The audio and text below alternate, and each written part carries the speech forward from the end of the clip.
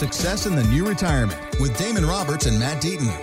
And this is the Success in the New Retirement podcast with Damon Roberts and Matt Deaton. My name is Mark Owens, and it's all powered by Acute Wealth Advisors. All the information, you can find it at successinthenewretirement.com. And I want to ask you about cryptocurrency because it continues to be in the headlines. And now there's even like vending machines that are selling cryptocurrency. And it's easier than ever to buy it through various apps and whatnot. But if someone comes to you and they want a piece of crypto as an investment, what's your opinion? Is it still a way to go? I know it's kind of up and down, but if that's part of the retirement plan, how much crypto should one be holding? Well, crypto needs to be classified as one of those very risky investments. Mm-hmm. So again, if you wanted to take a little bit of money and throw it into some cryptocurrency, money that you can afford to lose, money that if it's gone overnight, no big deal, right? It doesn't change your world. If that's something you want to do, again, there's plenty of people that have made money investing in Bitcoin and some of these others. There is an exchange traded fund that's now available on the stock market that trades through crypto,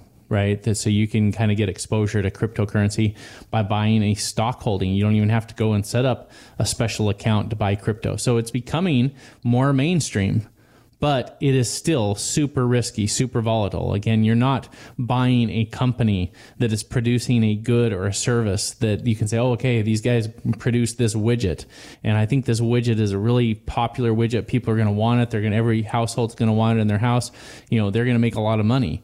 You're buying basically a arbitrary currency that people are saying we're going to assign this value to it, and we're going to make it some sort of monetary system to be able to buy goods and services, but it's only based on the intrinsic value that the people that are buying it offer it, right? So it can be a very complicated thing to understand, and so I always tell people, look, invest only what you're willing to lose, and then number two is you really need to do a lot of reading, because I've yet to have someone come into my office and really explain to me what cryptocurrency is, how it works, what's going on with it, all that kind of stuff, because it is super complicated. But watch these 32 YouTube videos. It explains it.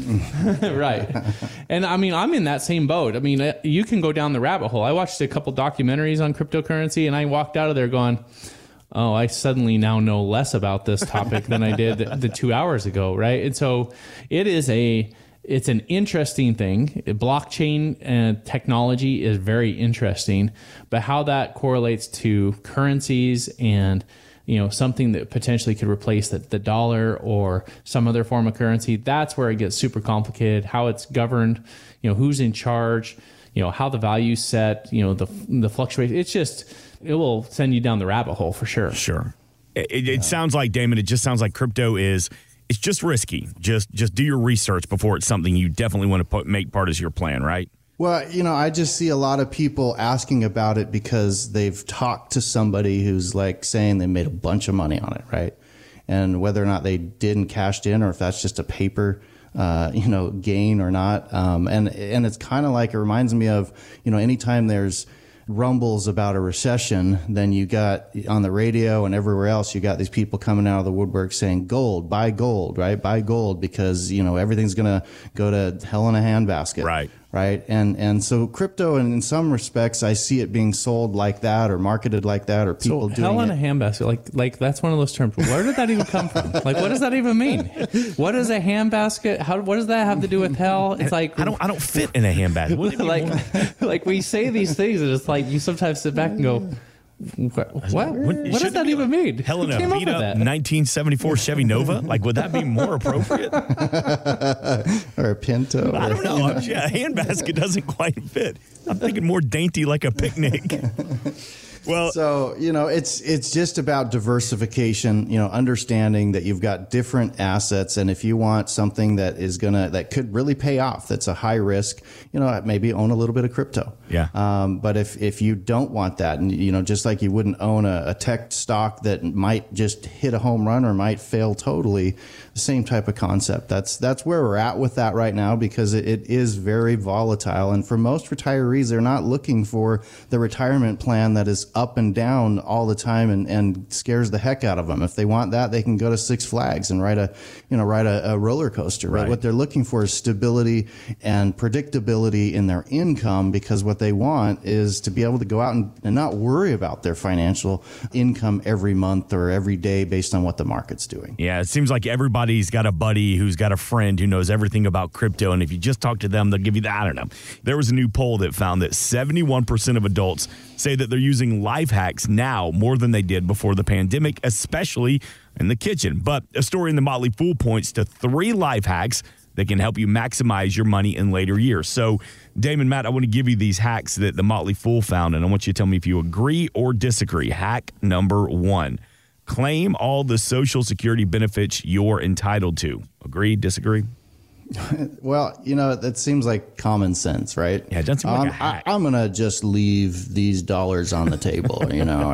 Nobody wants to do that. But here's the thing is that nobody gets paid to help you understand how to maximize Social Security for you and your situation. And there are multiple ways to draw it. There are different times you can do it. Do you claim early? Do you claim later? What's the right thing? And so there's lots of questions. And so, in our planning, we certainly take the time to make sure that people understand, as part of their overall plan, the best strategies to claim Social Security for them to get the maximum benefit out of it as possible, right? As best as you can, right? If somebody, waits to claim and then dies suddenly, well, then there's nothing you could do about that. And Matt and I don't have any magic bullets for Social Security. We don't call and say, I get $1,300 a month. Can you turn it into $3,000? We can't. Mm-hmm. But if you take the time to be proactive and to start to create a plan and come in, we can say, okay, for this piece, for your Social Security, here's some options on how this is going to best fit into the rest of your story so that you can get the very most out of it as possible because you put into it. So why not get the most out of it as possible for your situation? Well, and that's the key, is get the most out of it. But then also, how could you maybe possibly use Social Security in a different way so you can become more tax efficient? So again, one of the strategies we recommend a lot is postpone Social Security benefits, because it will be significantly higher the longer you wait. But it also gives the advantage that if someone, let's say they retired at 66 and we didn't have them claim their benefits until 70, that is 4 years where they have no income coming in, that they can now take money from an IRA account at a very low tax rate. Well, if they claim Social Security benefits, not only is the benefit smaller, but now they can take less out of their IRA. And so now in the future, they're going to pay higher taxes on that IRA money. Well, if we switch that, we say, let's take money from this account, take it out at low tax rates. Meanwhile, Social Security is higher.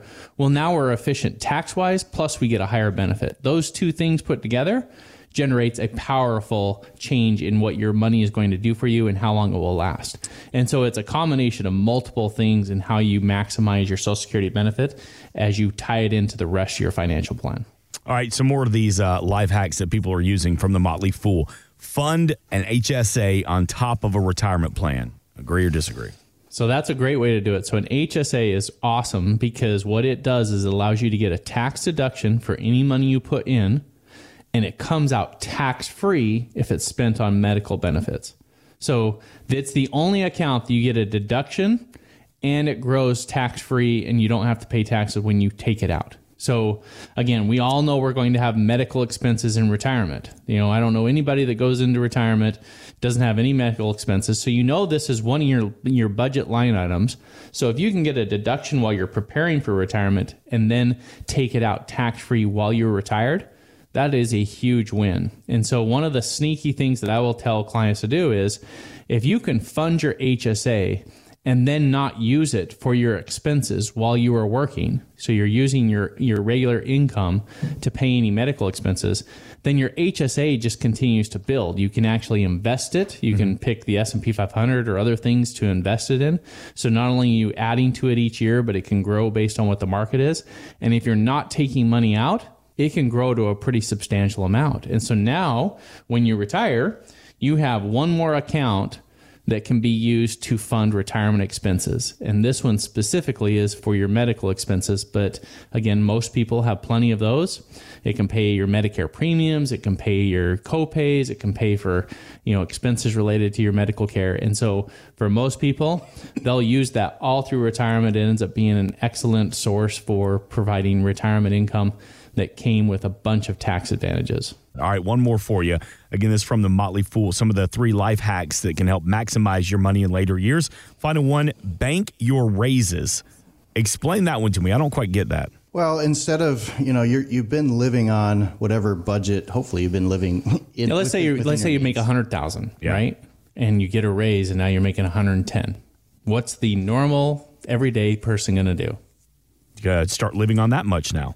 Right. Now we go, $10,000 more. Let's go spend it. Right. Yeah. And so what Damon's saying is, okay, what if we take that $10,000 and instead of let's increase our standard of living, maybe we increase it a little bit, but let's take $5,000 of those dollars and let's add more into savings and spend an extra $5,000. Well, again, you got a pay raise, you got some more money, but now you're throwing some more money into that retirement account. Right. So it's just kind of, keeping your spending in check, that we don't automatically raise our standard of living and what we're spending every single time we get a raise, but we pay ourselves first off of that money. Mm-hmm. You can also, as you get older, as you get over 50, you can now do what's called catch-up contributions to your 401ks. And so now the amount you can put in goes up by quite a bit, and maximizing those opportunities. So in those later years, you're really starting to throw as much money at retirement as you can. And that's normally your highest earning years. And it's also when you finally got kids out of the house and some of your expenses there maybe have gone down.